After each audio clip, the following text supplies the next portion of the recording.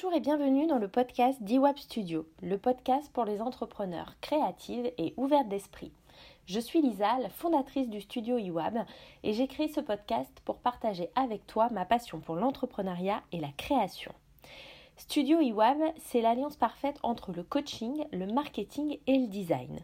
Je coach mes clientes pour qu'elles créent l'entreprise de leurs rêves, l'entreprise qui leur correspond entièrement, avec au cœur de leur activité, leur personnalité. Chaque semaine, je te propose un article de blog et un podcast sur un sujet en particulier. Et cette semaine, j'ai décidé de te parler du personal branding. Le personal branding, c'est la première chose que je fais avec mes clientes.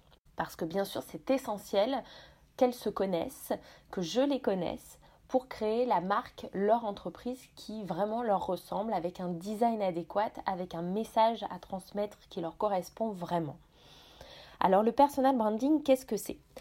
Moi, je dirais que c'est vraiment l'alliance magique entre qui tu es, ton domaine d'expertise, ton pourquoi et ton apparence. En français, c'est ta marque personnelle. C'est-à-dire qu'au lieu d'aller créer Coca-Cola, tu vas créer ta marque à toi avec ton prénom, ton nom. Donc on parle beaucoup de personal branding pour les freelances par exemple, puisque le freelance, il exerce souvent en son nom propre. Donc moi j'ai choisi Iwab Studio parce que j'ai d'autres projets pour Iwab Studio. Mais en tant que freelance, je suis Lisa Gounon et j'ai un personal branding. Donc c'est vraiment tout ce qui va faire que ta personne devient une marque. Alors c'est un peu abstrait comme ça, mais je t'assure que c'est un outil hyper intéressant à utiliser. Et en termes de développement personnel, c'est hyper intéressant de faire cette démarche-là pour te connaître davantage et être capable de te résumer, entre guillemets, de la meilleure des façons. Cet exercice, bien sûr, pour les entrepreneurs, c'est vraiment un outil indispensable, mais pas que pour les entrepreneurs, parce que ça peut être utile en entretien d'embauche, par exemple. Quand on te demande l'éternelle question, je vous laisse vous présenter, c'est bien d'avoir un pitch comme une entreprise en fait, d'avoir un pitch qui te permette de te présenter en un rien de temps et de manière concise et très claire. Donc le personal branding, il s'adresse à tout le monde, absolument tout le monde. Et il va vraiment t'aider dans ta communication, dans la façon que tu vas avoir de parler de toi ou de toi dans ton entreprise ou de toi dans un boulot, une entreprise en particulier. Donc c'est un peu un condensé de toi marketé pour devenir une marque. Voilà, donc c'est comme si toi tu étais une marque et tu devais te marketer, faire du marketing autour de toi. Donc dans l'article de cette semaine, je t'explique un petit peu plus comment faire, quelle méthode, quelles questions te poser pour écrire ton personal branding. Alors c'est non exhaustif, tu trouveras énormément de ressources sur internet qui peuvent t'aider à écrire ton personal branding.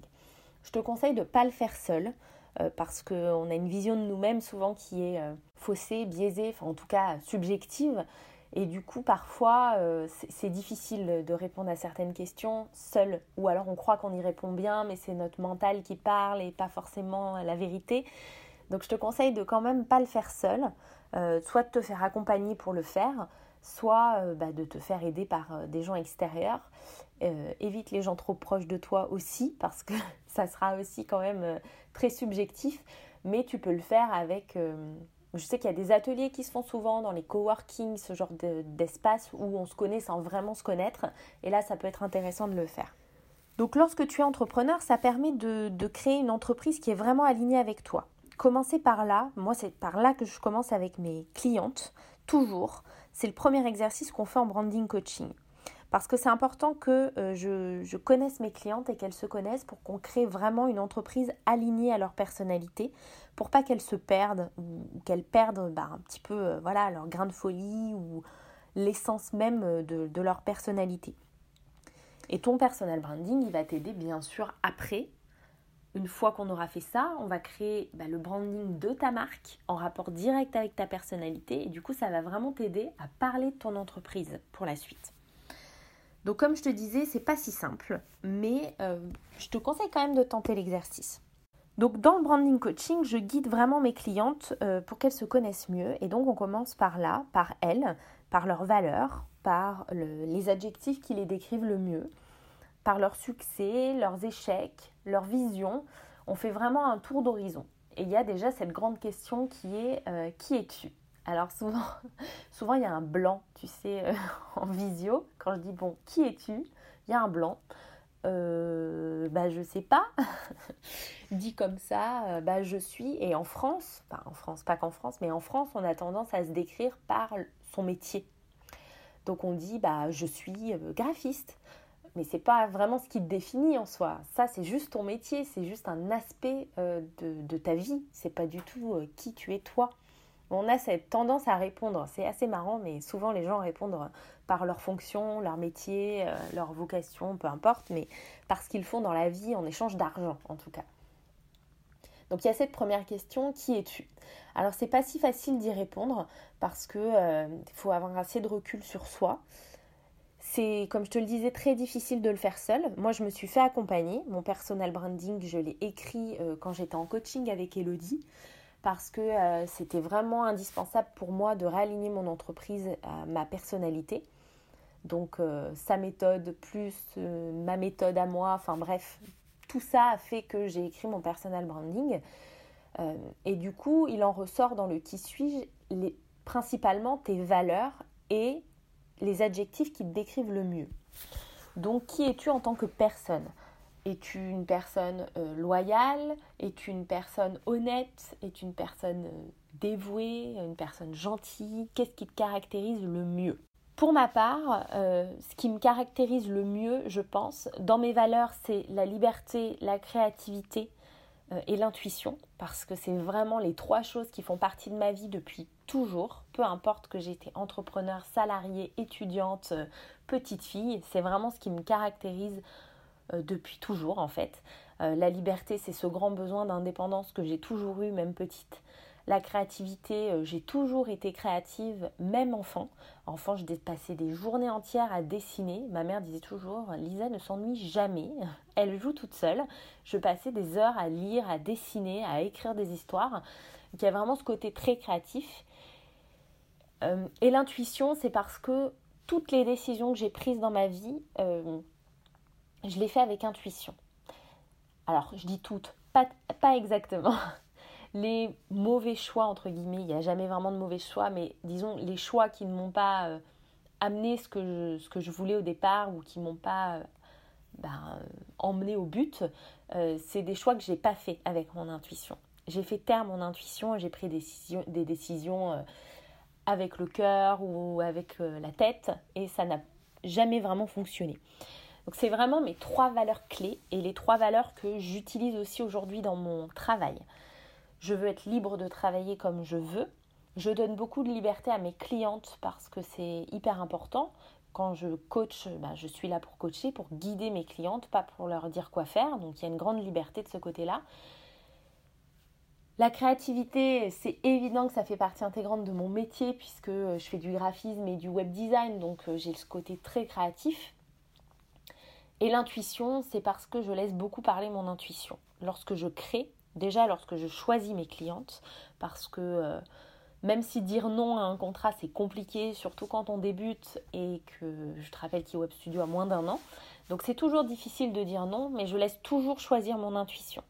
Si c'est une cliente qui est venue à moi que je ne sens pas, je me sens pas travailler avec elle ou je sens qu'il y a quelque chose qui coince, je sens que je suis pas la bonne personne pour elle ou que c'est pas la bonne personne pour moi, je ne prendrai pas le contrat. Je laisse énormément parler mon intuition, j'ai besoin de travailler avec des gens qui sont en accord avec mes valeurs, avec qui je suis, avec ma vision de l'entrepreneuriat et qui du coup vont me laisser cette liberté de créer et vont être en accord avec mon côté créatif et mon côté très intuitif. Parce que l'intuition, je la travaille aussi lorsque je crée un logo pour une cliente, une identité visuelle. Je travaille beaucoup mon côté intuitif et il se trouve que ma première idée est souvent celle qui est choisie, souvent la bonne. Donc j'ai ces trois valeurs-là qui sont très très présentes dans ma vie personnelle et professionnelle et c'est vraiment des valeurs que je transmets. Alors bien sûr, je suis bienveillante, je suis à l'écoute de mes clientes, je suis plein d'autres choses, mais c'est vraiment ces trois valeurs phares que je ne perds jamais de vue. Qui je suis en adjectif? En adjectif, je dirais justement que je suis quelqu'un de bienveillant. Je fais toujours les choses pour que les autres se sentent bien J'ai toujours fait ça et je le fais toujours. Quand j'étais manager, j'ai lu tout ce qui était possible de lire, je pense, sur le management bienveillant, parce que je pense que c'est la clé d'une bonne entente dans une équipe, la clé du bonheur au travail, de l'envie de travailler, de l'envie de se lever le matin. Je pense que mes équipes avaient envie de venir travailler avec moi parce qu'il y avait cette bienveillance-là. Alors, je ne l'étais pas forcément au début, parce que quand j'ai débuté mon premier poste de manager, en plus, honnêtement, dans le commerce de détail, on te jette comme ça. On ne te forme pas, on t'explique rien et on te dit « Hop, vas-y, manage, ok ?» T'as jamais fait ça de ta vie. Alors, c'est vrai qu'on dit souvent que c'est quelque chose d'un peu inné, qu'on apprend difficilement, et ça je pense que c'est vrai. Manager, on apprend ça difficilement. On peut apprendre beaucoup de choses, la stratégie, la gestion, on peut apprendre vraiment plein de choses. Manager, c'est compliqué, parce que c'est comme la vente. Tu peux apprendre toutes les techniques de vente du monde, mais si t'as pas ce petit truc en toi qui fait que t'es hyper à l'aise, ça marchera pas forcément. Je me souviens, mes premiers postes de manager, j'étais pas du tout hyper à l'aise et j'ai fait plein d'erreurs parce que j'étais jeune, parce que je manageais des gens parfois plus âgés que moi et que j'avais un peu ce syndrome de l'imposteur, ce côté il faut que je m'affirme, donc il faut aussi donner des ordres. Même s'il y a toujours eu une bonne ambiance dans mes points de vente, ça n'a pas du tout matché avec tout le monde. J'étais pas capable de m'adapter à toutes les personnalités. Et aujourd'hui, je pense que... Aujourd'hui, je manage plus, mais mon dernier poste de manager, j'ai su m'adapter à différentes personnalités. Pas à toutes, il y en a toujours avec qui ça ne matche pas, mais parce que, et ça c'est mon intuition qui me joue des tours, parce que des fois elle me sert pas, elle me dessert. Il y a des gens avec qui ça passe pas et c'est compliqué, mais souvent c'est réciproque et en fait ça se passe bien, on est juste d'accord qu'on n'est pas fait pour travailler ensemble. Mais je pense que vraiment, la bienveillance, ça a toujours été quelque chose pareil au cœur de mon métier, que ce soit salarié ou aujourd'hui dans l'entrepreneuriat. Je suis bienveillante avec mes clientes, peu importe que ce soit des clientes en coaching ou des clientes en web design, où il y a plus une partie technique, une partie... on est moins proche qu'une cliente que je coach depuis le début, ça c'est certain, mais il y a toujours ce côté très bienveillant. J'adore former mes clientes. Quand je rends un site internet, quand je livre un site internet et qu'on passe à la partie formation où je suis là pendant 2 heures à leur expliquer comment être autonome sur leur site, parce que pour moi, une cliente qui revient à moi après avoir fait son site internet, qui est obligée de me contacter pour des choses, pour des bugs, pour des trucs, c'est quelqu'un que j'ai mal formé. Moi, c'est vraiment l'autonomie que je cherche chez mes clients. Donc, la bienveillance, c'est certain, ça fait partie des adjectifs qui me décrivent. L'impatience aussi fait grandement partie des adjectifs qui me décrivent. Je suis impatiente, donc je suis bienveillante, je suis impatiente. Ça, c'est plutôt un défaut qu'une qualité. J'essaye de travailler dessus, mais ça fait vraiment partie de qui je suis. Je suis impatiente. Ce qui sous-entend que je ne peux pas avoir des contrats longs avec mes clientes. Ça, j'en ai eu conscience dès le début. Je suis pas webmaster par exemple, je gère pas des sites internet, je suis pas capable de faire ça, je suis trop impatiente. J'ai besoin qu'il y ait un début et une fin à un contrat. Je peux pas faire je ne veux pas, je n'ai pas envie, c'est pas en accord avec moi de faire des sites internet avec énormément de pages, énormément de choses. Moi, j'adore le site vitrine, l'e-shop, ce genre de choses qui finalement va assez vite. 3 mois, 4 mois, mais je ne suis pas capable de gérer un contrat sur 1 an. Ça ne m'intéresse pas en fait. C'est pas que je ne suis pas capable de le faire, c'est que ça ne m'intéresse pas, c'est pas du tout en accord avec qui je suis. Donc vous voyez déjà, j'avance dans le truc parce que moi j'ai déjà fait cette démarche, mais le personal branding t'aide à te connaître et à te connaître professionnellement et à du coup faire le tri autour des choses. Donc tu as compris, le qui je suis, c'est vraiment les adjectifs qui te décrivent, peu importe, que ce soit bon ou mauvais, de toute façon il n'y a pas de mauvais, ça t'apportera toujours quelque chose, et tes valeurs. Je vais te donner un exemple de choses. Alors, c'est pas mauvais dans le sens mauvais, mais si dans tes adjectifs, ce qui ressort, c'est que tu es associable ou pas très sociable en tout cas, et tu sais que tu vas pas aller faire du coaching par exemple. Enfin, ça paraît évident que dans ton métier, tu vas éviter au maximum d'avoir un contact privilégié avec tes clients. Tu vas certainement être capable de gérer des rendez-vous clients, quelque chose, mais pas une approche vraiment personnalisée où tu as besoin de beaucoup de contact avec ton client. Par exemple, c'est un exemple. Tout est utile en fait dans ton personal branding. Ensuite, la deuxième étape, c'est le quoi. Le quoi et le pourquoi. Donc là, on est plutôt sur ton objectif, tes objectifs, mais plutôt ton objectif dans la vie, ta mission de vie, ton pourquoi, ton expertise, ta vision, tes buts et ton histoire. Alors ça fait beaucoup de choses. Ça fait beaucoup de choses, mais en même temps, c'est aussi ce qui te définit. Ton histoire, elle te définit par essence. Donc moi, ce que j'aime faire avec mes clientes, c'est souvent leur demander leur plus gros succès, que ce soit dans leur vie personnelle ou professionnelle. Et quand je dis gros succès, c'est pas en termes d'argent, de reconnaissance ultime de clients ou de ton patron, peu importe. C'est toi, à quel moment dans ta vie tu t'es senti en succès. Vraiment, le mot c'est ça, tu t'es senti en succès, toi, tu t'es senti mais d'une confiance en toi, d'une réussite, et peu importe ce que c'est, ça peut être d'avoir réussi à avoir un enfant, ça peut être, peu importe en fait, hein. C'est vraiment toi, ton ressenti, à quel moment tu t'es senti en succès.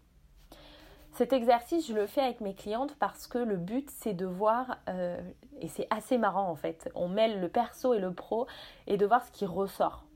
Qu'est-ce qui est en commun, de tous ces succès, à tous ces succès. Et souvent, il y a une chose.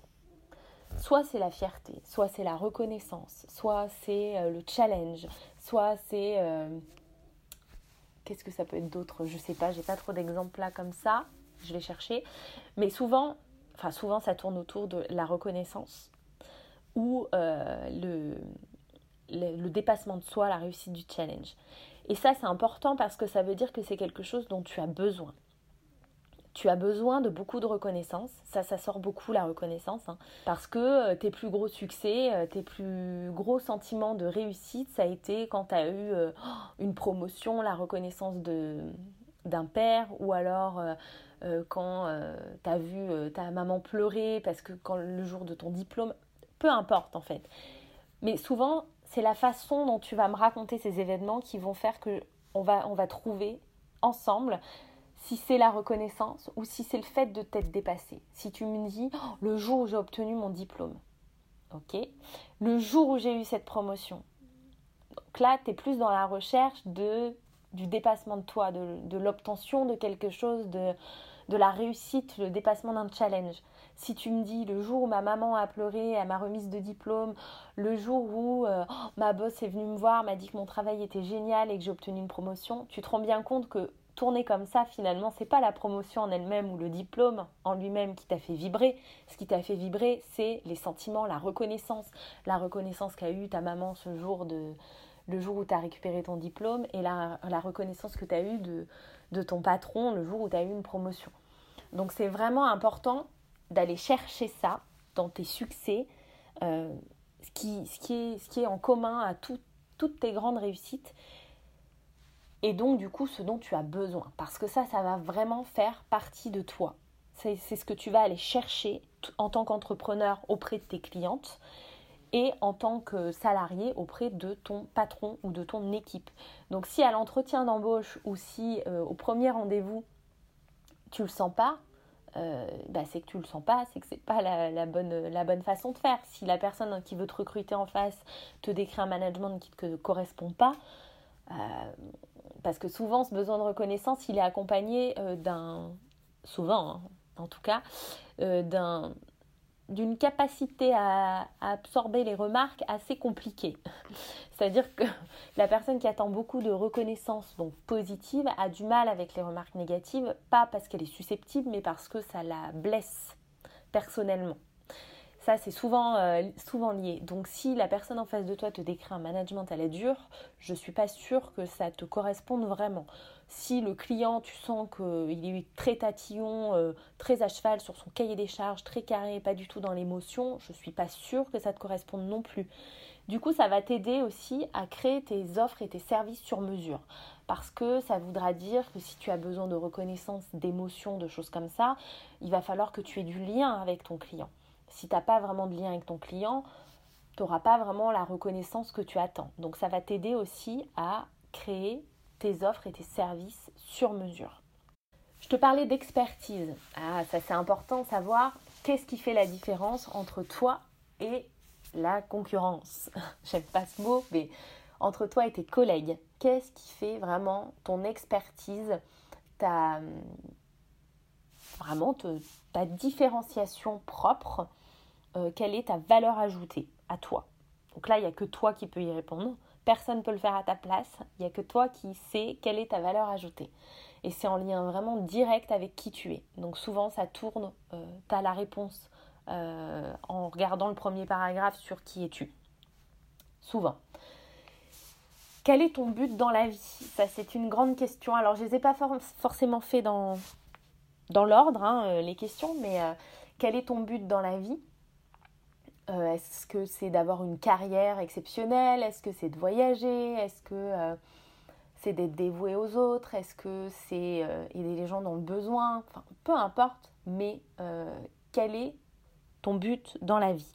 Et là, c'est peut-être une des questions les plus difficiles à laquelle répondre.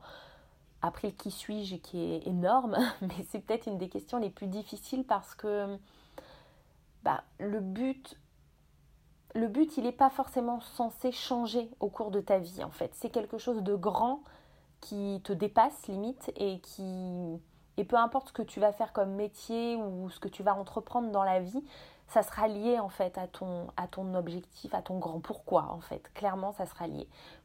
Pourquoi tu veux faire ça, dans quel but tu fais tout ce que tu fais dans la vie. Donc ça c'est compliqué à répondre. Ça apparaîtra peut-être pas tout de suite. Faut laisser mijoter. Souvent, le personal branding, il s'écrit pas d'un coup. Il faut du temps.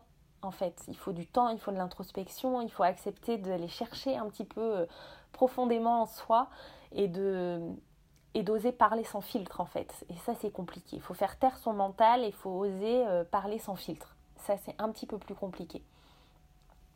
Ta vision, quelle est ta vision, ton objectif? Alors ça c'est un peu plus tangible, mais voilà, où tu te vois dans 5 ans, 10 ans, 20 ans? Qu'est-ce qui t'inspire? Voilà. Où va t'amener tout ça? Où tu veux que tout ça t'amène. Ta vision, elle changera.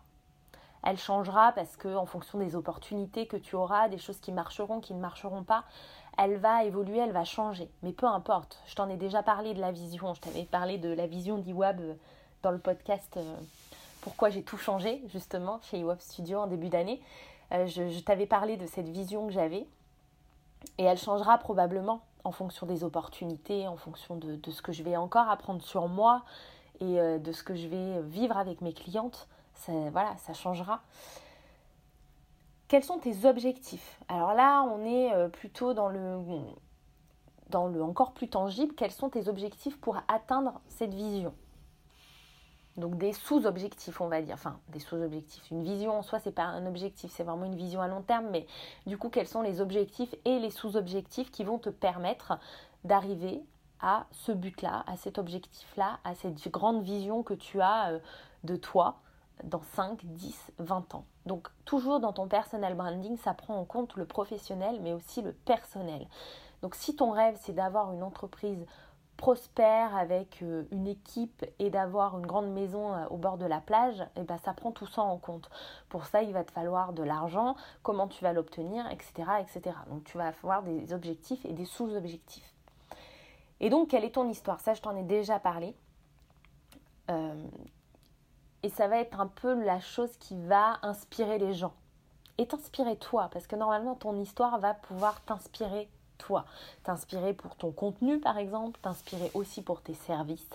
Parce que tu vas vite voir des choses en commun, même si tu as l'impression d'avoir une vie décousue, d'avoir bougé tout le temps, d'avoir changé de job, d'avoir eu 1000 vies.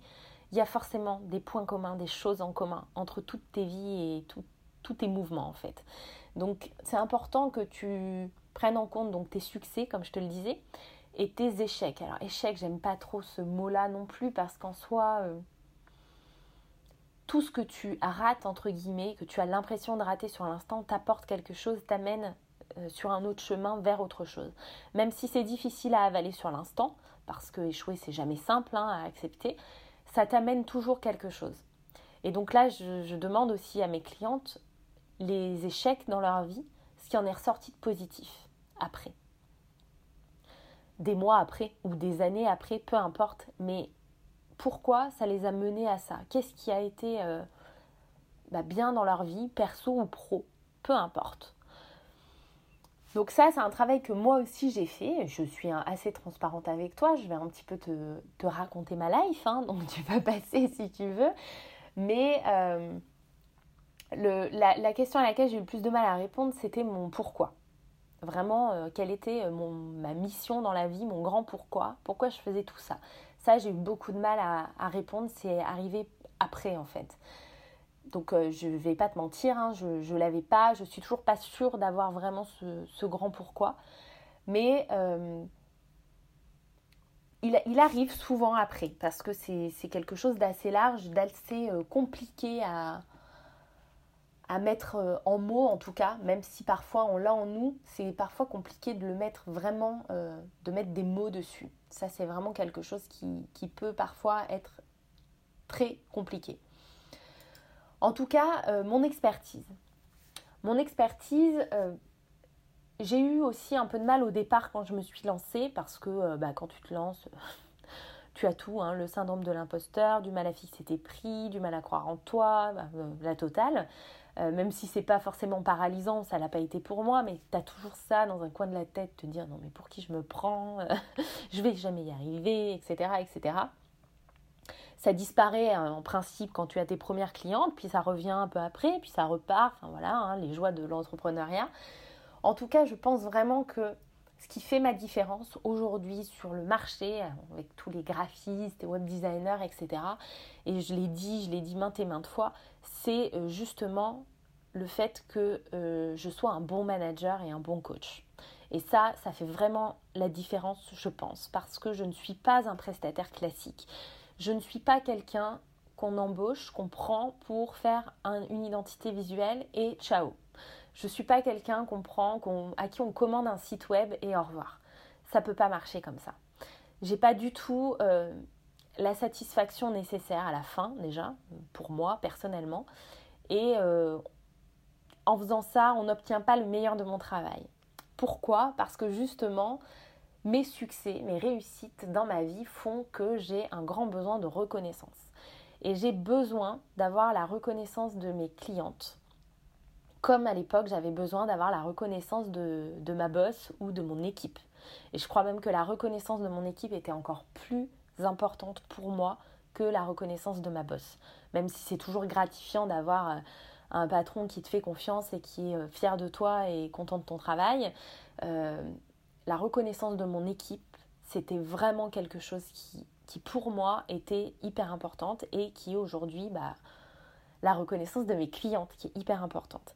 J'ai eu du mal à trouver les bons services, les bonnes offres pour obtenir cette reconnaissance et cette reconnaissance de la part de mes clientes et de ma part à moi aussi. Un sentiment un petit peu d'autosatisfaction de mon travail. Et je l'ai trouvé en réalignant mon entreprise, ce que j'ai fait en fin d'année avec Elodie, et à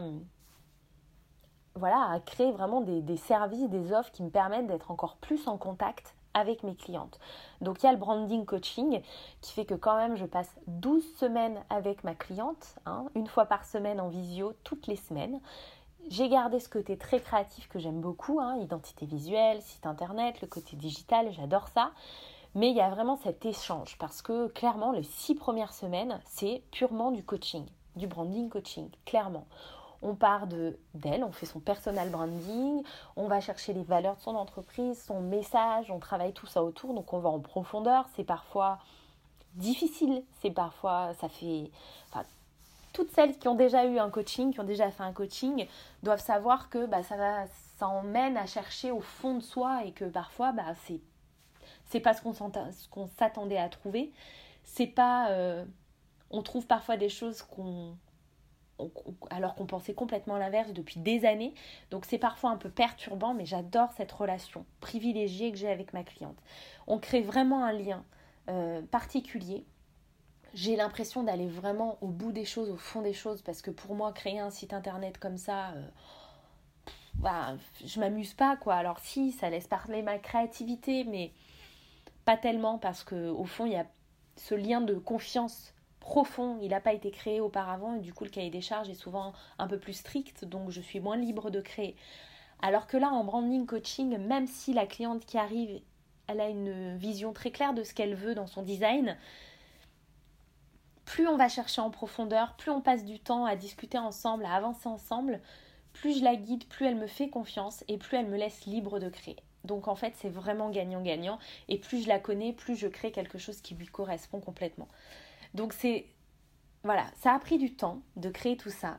Mais aujourd'hui, j'ai vraiment des services qui me permettent d'obtenir la reconnaissance nécessaire, d'avoir cette autosatisfaction de moi-même et du coup de laisser vraiment parler mon expertise, ma différenciation.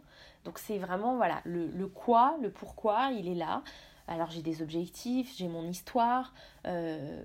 D'en être arrivée là, c'est aussi grâce à mes mauvais choix, on va dire. Enfin les choix pas les plus judicieux que j'ai faits. Comme par exemple arrêter mon école de commerce à la fin de ma 2e année. Par amour, hein, voilà, choix du cœur, pas du tout intuitif. Choix du cœur, j'ai décidé de ne pas partir à l'étranger, d'arrêter, de faire autre chose. Du coup, j'ai jamais bossé comme je voulais au départ, dans la com, dans le marketing, dans des grosses boîtes, dans des sièges sociaux à Paris, probablement dans la mode parce que j'adorais ça. Non, au lieu de ça, j'ai commencé vendeuse, puis manager, puis visual merchandiser, puis directeur régional. J'ai grimpé les échelons et je pense que ça a été la meilleure chose en fait qui me soit arrivée dans ma vie. Pourtant, c'est parti d'un très mauvais choix. Un très mauvais choix fait avec le cœur. J'ai regretté quelques années d'avoir arrêté mes études parce que, évidemment, cette relation s'est arrêtée. C'était pas une bonne relation en plus du tout. Pas du tout une bonne relation amoureuse, pas dans le respect, pas dans plein de choses. Donc ça a vraiment pas été un bon choix pour moi. Mais finalement, ça m'a permis de découvrir mon expertise. Que j'aurais pas découvert, je pense, très sincèrement, parce que j'étais pas la personne que je suis aujourd'hui à l'époque. J'étais en école de commerce sans me sentir vraiment à ma place parce que je suis pas une gosse de riche, hein, donc c'était compliqué d'être entourée de gens avec des parents qui sont entrepreneurs, qui vivent dans des villas de fous. Enfin, moi, je venais pas du tout de ce milieu-là, même si quand j'étais en école de commerce, mes parents étaient déjà entrepreneurs, mais c'était leur début. Donc, je venais pas du tout de là, quoi. Enfin, je veux dire, mon père travaillait à l'usine, ma mère, elle était manager. Ma mère, par contre, elle était commerçante, mais c'était pas du tout dans cet esprit-là. Donc, je me sentais pas forcément entourée des bonnes personnes à ma place. Je trouvais les gens arrogants. Je trouvais qu'ils pensaient qu'ils avaient rien à prouver. Voilà. Et en même temps, j'avais ce côté aussi un peu arrogante qui sait tout mieux que tout le monde. Et je pense que cette expérience de vie a fait que j'ai perdu cette arrogance et ce côté je sais tout. Et ça m'a beaucoup aidée dans ma vie, ça c'est sûr. Alors je pense que je l'aurais perdu parce que quand on est jeune, beaucoup sont un peu comme ça et on grandit, on mûrit, on devient différent. Et je pense que j'aurais certainement rencontré un manager un jour qui aurait su me remettre à ma place. Mais cette expérience de vie m'a fait grandir plus vite et finalement m'a fait avoir une des plus belles expériences professionnelles de ma vie. Donc, mes échecs m'ont apporté mon expertise. Et ça, c'est hyper important parce que je me suis vraiment trouvée grâce à ça. Et du coup, mon grand pourquoi, comme je te le disais, il est arrivé bien après. Et je ne sais pas si c'est vraiment le bon ou pas, si c'est vraiment ça, c'est compliqué. C'est jamais vraiment la bonne chose, on va dire, le bon pourquoi. On a toujours... Enfin, je sais pas. On est aligné, parfois on se pose des questions, mais souvent c'est pas le pourquoi qu'il faut remettre en question, en fait. Quand on n'est plus en accord avec son pourquoi, c'est pas son pourquoi qu'il faut remettre en question. Souvent, c'est les objectifs qu'il y a autour ou c'est qu'on n'a pas laissé parler son intuition quand on est intuitif, ou c'est qu'on a on a pris une décision avec la tête et pas avec le cœur quand nous, on prend nos décisions avec le cœur. Enfin, voilà. Mais en tout cas, moi maintenant, je sais que j'entreprends pour être la seule à décider de mon avenir professionnel. Et je sais que je veux créer pour rendre le monde plus beau. Voilà, je veux que le visuel redevienne un moyen d'expression, un outil de communication. Je travaille avec des femmes pour qu'elles puissent s'exprimer, pour qu'elles soient entendues. Et c'est vraiment ça mon pourquoi aujourd'hui, c'est d'accompagner des femmes pour qu'elles prennent leur envol, pour qu'elles assument leurs ambitions, qu'elles montrent l'exemple aux générations futures. C'est pas seulement pour moi en fait que j'entreprends. Et souvent ton pourquoi il te dépasse. C'est pas seulement toi, c'est beaucoup plus grand. Je vais pas changer le monde, je vais pas changer la vision que les gens ont de la femme, pas du tout. Mais aujourd'hui, je te le dis, j'entreprends pour le monde entier. Pour que les femmes qui créent et qui veulent être vues soient justement vues et entendues. Pour créer un monde qui me ressemble davantage, qui soit beau, harmonieux et ambitieux. C'est pour ça que j'entreprends. Alors ça me dépasse complètement, on est bien d'accord, hein, mais c'est vraiment mon grand pourquoi que j'ai écrit. Le vrai grand pourquoi que j'ai écrit.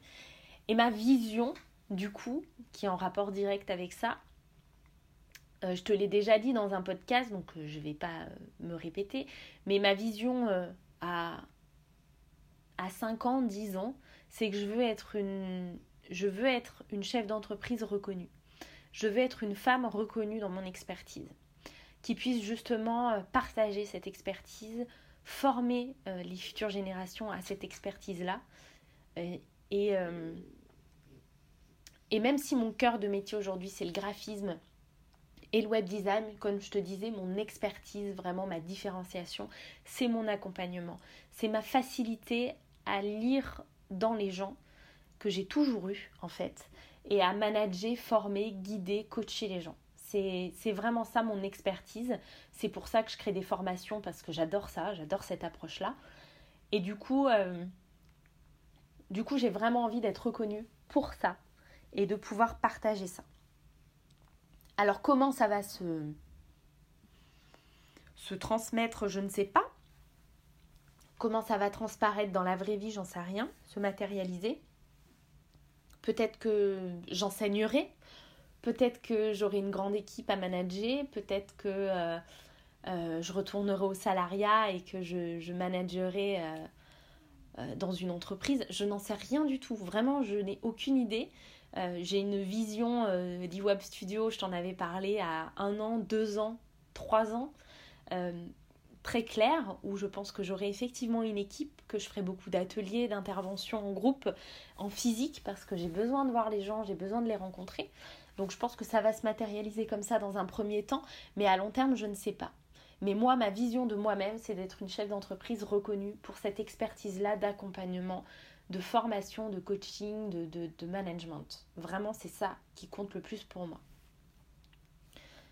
Ensuite, dans ton personal branding, je te l'ai dit, c'est qui tu es, ton domaine d'expertise, ton pourquoi et ton apparence. Parce que tu sois à la recherche d'un emploi ou entrepreneur, ton identité visuelle, ton apparence est tout aussi importante dans les deux.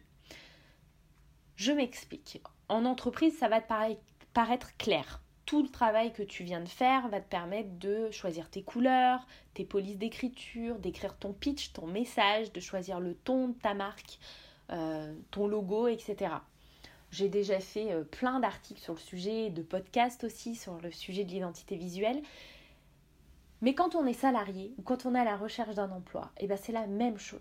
Tu as un CV, il faut que ton CV il soit en accord avec la personne que tu es. Et le poste que tu veux, donc ton expertise. Si tu le sais, il y a des métiers comme dans la communication, tu peux te permettre d'avoir un CV beaucoup plus original, d'utiliser des typographies un peu plus sympathiques, de mettre une photo de toi un petit peu plus funky, parce que dans la communication, ce qu'on va chercher, c'est une personnalité. Si tu es cadre dans le milieu bancaire, je ne suis pas sûre que ce qu'on va chercher, c'est ta personnalité. Je pense qu'on va chercher quelqu'un qui soit assez carré, organisé, qui respecte les règles, parce que c'est important, et qui obéissent aussi aux aux règles internes de l'entreprise et à son manager. Voilà, on va aller vraiment chercher ça. Donc je ne pense pas qu'une typographie manuscrite ou calligraphique ou funky soit vraiment la meilleure solution. Je ne pense pas non plus qu'une photo de toi pas en costard favorise ton embauche. Je ne pense pas. Donc il y a aussi ces thématiques-là.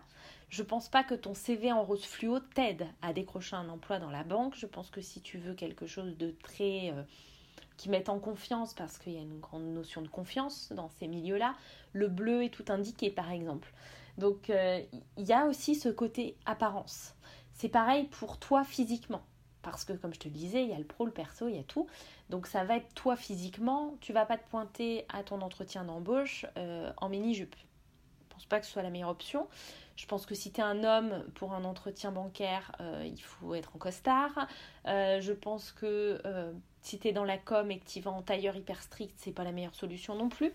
Bref, il y a cette notion-là de toi, comment tu vas transmettre ton message, et ça prend en compte ta présence en ligne et ta présence hors ligne. Et oui, on y arrive à la partie communication. Donc en entreprise, pareil, ton site internet, tes réseaux sociaux, j'en ai parlé maintes et maintes fois, mais il y a aussi hors ligne, comment tu te comportes, quel outil en physique tu utilises. As-tu des cartes de visite à ton image, ou c'est une carte de visite préfaite qu'on trouve sur Vistaprint que tout le monde a et qui n'est même pas aux couleurs de ton entreprise? Ça, ce serait une grosse erreur. Comment tu te comportes, parce que ça prend aussi en compte ton langage corporel. Si tu n'es pas en accord, si tu as une entreprise qui nécessite une grande confiance, que tu cherches des investisseurs, donc des gens qui te font confiance, et que ton langage corporel transmet un manque de confiance en toi, je ne suis pas sûre que tu arrives à tes fins. Donc ton langage corporel va aussi transmettre ton message. Et c'est pareil pour les entretiens d'embauche. C'est exactement la même chose. Tu vas faire attention à ta communication en ligne, parce que si tu briques des postes à responsabilité, ne t'inquiète pas que le recruteur va aller te googliser pour voir ce que tu postes sur les réseaux sociaux. Donc faire attention à ce que tu mets en ligne, sur LinkedIn, à ce que tu partages, sur Facebook, à ce que tu postes, etc. etc. Et hors ligne, c'est la même histoire. Comment tu te comportes. Donc là, on prend aussi en compte, bien sûr, en hors ligne, ton apparence physique, de comment tu es habillé, maquillé, etc. Mais ça, c'est pas... j'ai envie de te dire, ce n'est pas mon job. Il y a des gens qui sont faits pour ça. Il y a des consultants en style, des conseillères en image qui sont vraiment là pour t'aider à gérer ton image. Pas seulement à te relooker à la Christina Cordula, mais qui sont là pour t'aider à transmettre justement ton personal branding, le transformer en look, en vêtements, en style, pour que ça soit complètement en accord. Et ça, beaucoup de gens devraient penser à le faire quand on est entrepreneur ou quand on a des entretiens importants, des rendez-vous importants. Et il y en a plein qui devraient le faire, qui devraient faire cette démarche d'aller déléguer cette partie, d'aller faire confiance à une conseillère en image ou consultante en style ou styliste personnel, peu importe comme tu l'appelles, qui va vraiment t'aider à transmettre ta personnalité dans tes vêtements, à transmettre ton message dans tes vêtements et dans ton apparence générale, vêtements, maquillage, qui va t'aider à te sentir bien, à te sentir en confiance et à transmettre le bon message. Parce que c'est bête, on le dit souvent, une femme maquillée... alors, je ne suis pas du tout... la nana se maquille quasiment jamais, donc je ne suis pas la meilleure personne pour parler de ça. Ça, c'est chacun son ressenti, sa personnalité.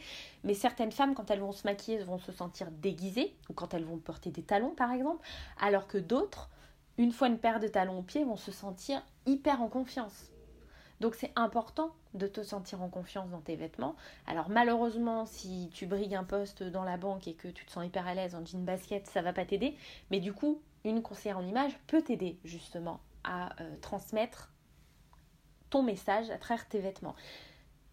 Alors j'ai travaillé dans le retail pendant des années, mais j'ai vraiment compris ça récemment parce que j'avais aussi cette image du relooking un petit peu trop... spectaculaire, la personne qui sait vraiment pas se mettre en valeur et qui finalement finit par se mettre en valeur. Et j'avais moins cet aspect communication où la conseillère en image, elle est vraiment là Et la base du métier, c'est ça en fait. C'est pas de relooker les gens. La base du métier, c'est de te mettre en valeur, mais c'est surtout de transmettre le bon message et de t'apprendre à gérer ton image en fonction des situations. Normalement, si tu vas voir une conseillère en image, elle va t'aider justement à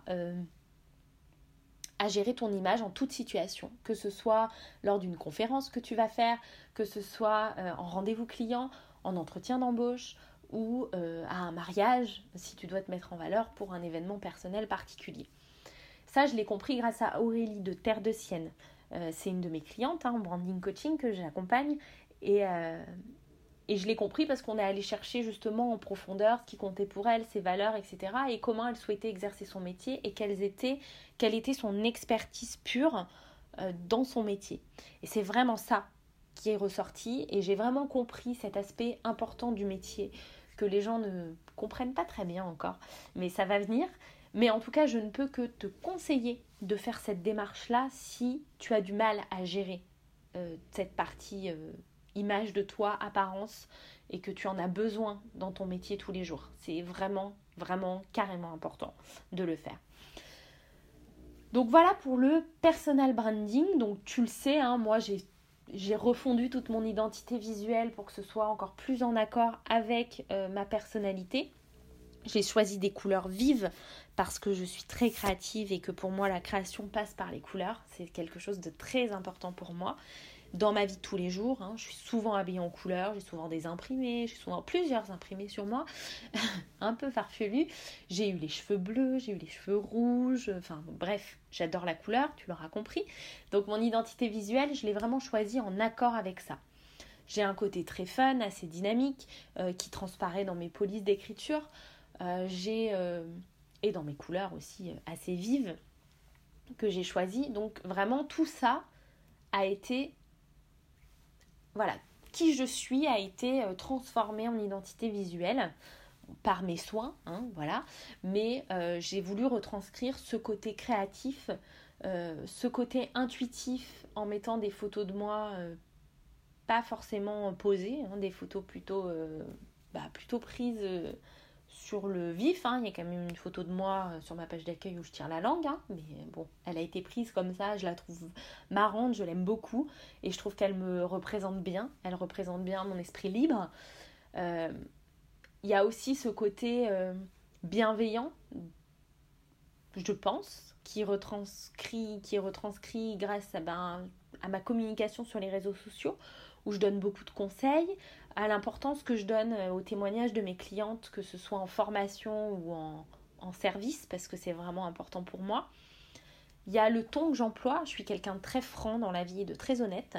Je pense que c'est quelque chose qui est apprécié par mes clients et quand on manage ou qu'on coach, c'est important d'être très franc et très honnête.